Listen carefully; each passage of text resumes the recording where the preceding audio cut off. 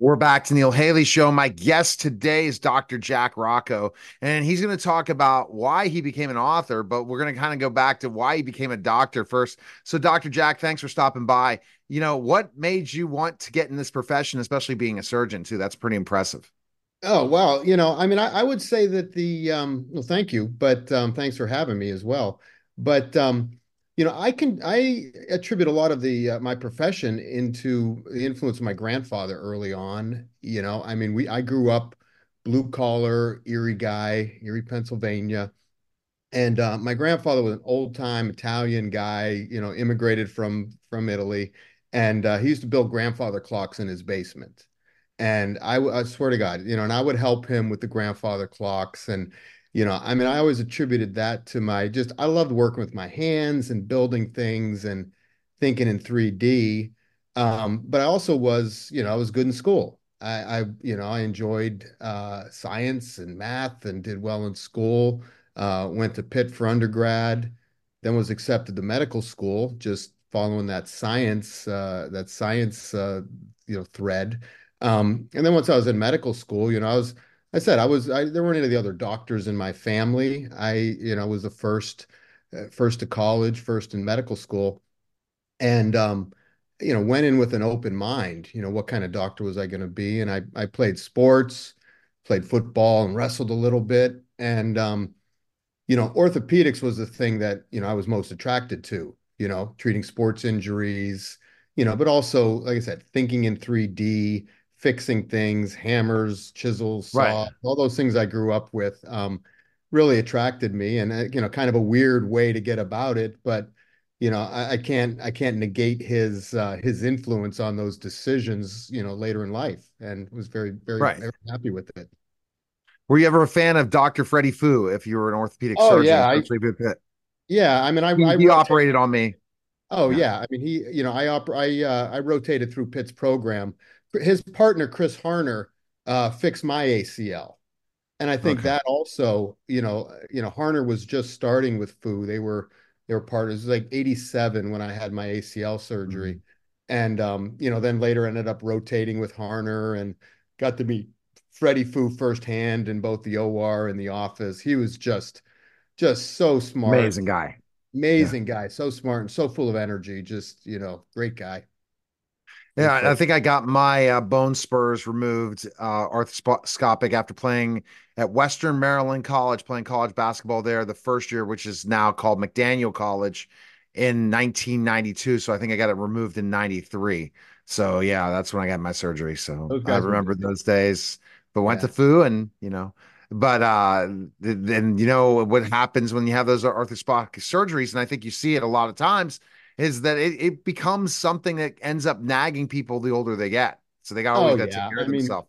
yeah, life goes on, I mean, at this point I've had three surgeries on my knee, I mean, I had my ACL and then I was stiff afterwards. So Harner, had to go in and shave some more things out and manipulate me and, break up the scar tissue. And then probably when I was in my 40s, time catches up to you. And, so like I was like that guy on the hair club. Not only was I was a patient, and then I bought the call, then I bought the company. It's like I had the bad knees and then I became an orthopedic surgeon. So Yeah, go fit and that thing. So why the book? Why did you write a book?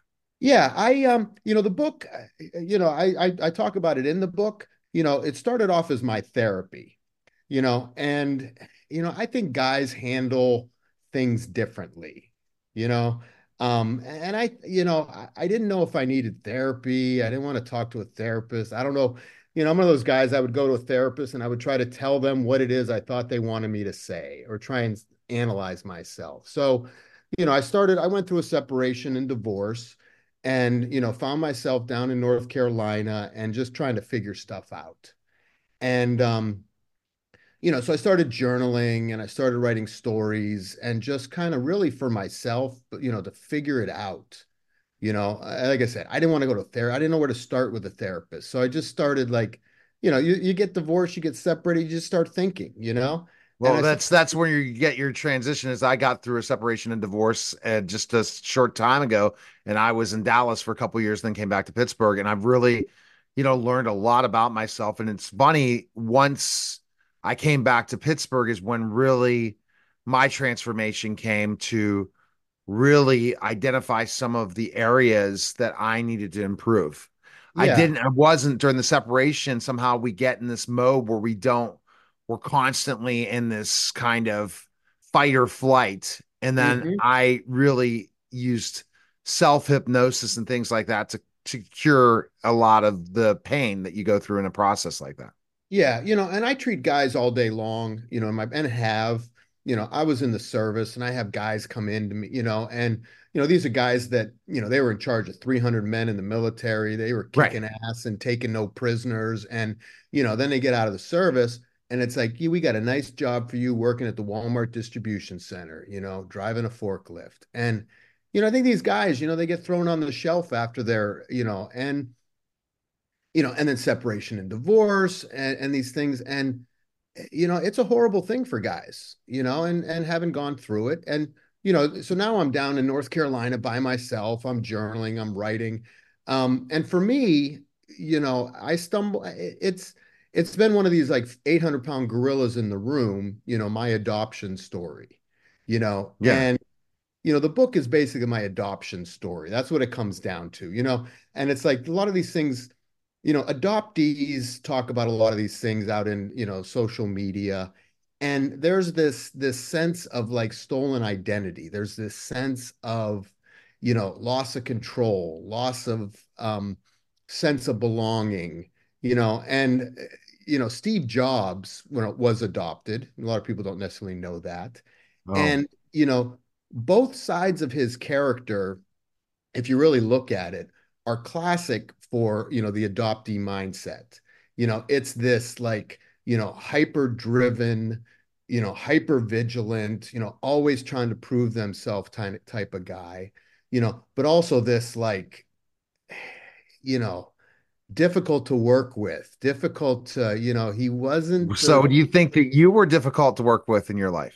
oh, I would say absolutely. And I think, like I said, for me digging into it, a lot of it is this confusion of identity. It's this who am I? And then, I mean, so my adoption story, I said as I evolved the book, it my ex-wife was the one who initiated the search. And like all of a sudden at 40, I find out, I get a call from the state. Like my wife, she wanted me to look for she was pregnant, wanted me to look, she's like, don't you want to find your birth mother? And I'm like, not really. And she's like, but don't you think the kids should know their medical history? I'm like, no, they know me. I'm healthy. I don't have any problems. She's like, but don't you think they should know? I'm like, no. And then she kind of continued. I'm like, no, no, no, no, I don't. And then eventually she's like, well, what if I get the paperwork and sign it? Will you, or if I get the paperwork and fill it out, will you sign it? So I'm like, sure. So I sign the paperwork. And then 3 years later, they call and they say, here's your mother, here's her name, here's her address, here's her phone number, and it's like, boom. You're like, really? You know, and then I get this, transcript in the mail a little while later.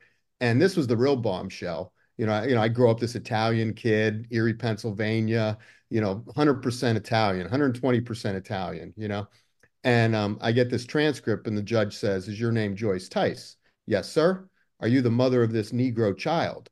I'm like, Negro child? Who's the Negro child? What did she have another baby or something? And it's like, and it turns out my father was mixed race. My father was raised, considered Oh, himself African American. His family was 100%. I got an uncle who was a Black Panther in the 60s. oh, I got another uncle who was drafted by the Vikings and then eventually, was drafted into Vietnam and came back. So now, and it turns out my mother, my birth mother, she came in on the Mayflower. So I go from this Italian kid, Erie, Pennsylvania, blue collar, working class. Next thing I know, I'm this pilgrim, Thanksgiving Mayflower descendant, and I'm also a descendant from a slave ship. And it's like, how do you put this all together into an identity? I've got the immigrant ship with my so it grandfather. You got changes the who you think you are thanks to that search. And that's what's happened, it sounds like. Everything you Absolutely. thought you were is not who you are.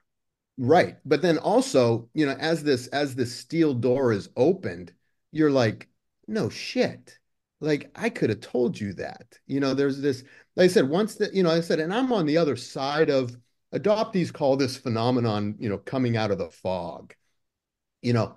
And I think a lot of children, I mean, I've since learned, a lot of adoptees really struggle with identity. If they, I fairly well assimilated with my family. I was lucky, I was blessed, I was chosen, all these great things that you need to be grateful for. And I was. Um, but then also you look back and you're like, you know what? I didn't feel totally comfortable in this role as an adopted child. I didn't, like I had other facets, I had other identities that were kind of, hidden underneath the veil of shame and guilt. So then fast forward, so now I'm like, okay, so I meet my birth mother, I meet my birth father's family, and I'm like, all right, I get this. I'm cool with it. Like it all makes sense to me. All those tendencies I had, all those whatever stereotypes, I ran track. I had, a Brillo pad hairdo and, I mean, I had a little afro hair. And so you start to put these pieces together. So I'm like, I tell my sister, I'm like, Lisa, I'm going to tell mom and dad about this. She's like, oh no, Jack, that is not a good idea. I'm like, Lisa, mom and dad need to know it. I think the nuns lied to them. They didn't tell them the truth back then.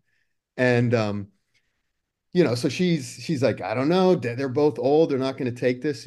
So I go and I tell my parents, and there's like, 2 bottles of wine for liquid courage. For my mother's like, oh, Jack, I can't believe it's difficult on all sides of the fence. So then my father, through his tears and red face and shaking, he's like, Jack, we already knew all that. I'm like, knew what? I didn't even tell you anything. And he goes, everyone in the family had to know before we brought you home. I'm like, no, what? That my father was black? And he goes, yeah. So it's like my parents knew all along for 52 years. They knew that I was mixed race from the start. They knew my story and just chose not to tell me. So do you feel So that there's that led to the separation and divorce is finding your who you really were? I think it contributed. I can't deny that there was definitely a contribution to it, but just that. And I've talked to many adoptees since then, and they're like, "Oh yeah, same thing happened to me. Oh yeah, when I found out, it just it resets everything. It makes you, you talk about imposter syndrome, or just like I said, resetting your whole view on life. You're like, who would I have been? And in the book I refer to that child who was given away, or that child that I was before I was given away. That child who bonded with his mother for 9 months in the womb, who Wow. was, she was your soil. She was, you heard her voice, and there's science that proves all this. I felt her heartbeat, her breath, her vibe, her rhythm, her flow. It's just, this is your person, and typically you're born and you cuddle and you nurse you Yep. know and there's a lot of talk about that early trauma of birth relinquishment. And now this child's like put under the heat lamp, sent to an orphanage, sent to a foster home, sent to another family, sent to another family, and they never really have that opportunity to really bond with their mother. I know, if you think about it, you wouldn't do that to a dog. You wouldn't buy a dog that you took immediately from their mother. Yet No. we do it routinely with adopted kids, and especially during those Wow. days. And it's deep, and I know we don't have time for all No, this. no, I like this as a bit first thing. I definitely think that you could build a huge community with what you're doing with adoptees. It's a great way to really build a huge community of your story. Your story is just powerful. But I didn't expect to talk even this long, because we have short interviews because we do many different guests. But where's the best place people can find information on your book and learn more about you? Where can they go? Yeah, I mean, the easiest thing is Amazon.com, and the book is called Recycled. That was my grandfather's word, old Italian guy. He called all those kids who weren't like real kids, who weren't like kids that were like, half kids or step kids or whatever. He told me one time, he's like, Jack, I think we got more recycled kids than we got our own now. So I write that as like, and an honor, I Wow. titled it for him as like an honor to him. But the subtitle is, it's recycled, a reluctant search for true self through nurture, nature, and free will. So I get into all that, who was my natural self? Who was my nurtured self? What choice did I have in the free will decisions I Mm, made? And trying to put that all together into one identity. that's powerful. It's a freaking trip of a book. I mean, it's something that you just never think about. And you think about these identity crises we go through or challenges like a divorce, like a separation. You're mentioning adoption, but there's other types of things that literally change who you are. You went through that separation, divorce, but ultimately you went through a lot of other stuff that needed work out too, like losing a loved one during a time of all those different trials. It shapes you as a human being for the rest of your life, next quarter century or longer of life. And people Mhm. just don't get that because we constantly grow and change. Appreciate Yeah. it, Yeah. doctor. Thank you so All much. right. I appreciate you. All right. Listening and watching the Neil Haley show, and we'll be back in just a moment.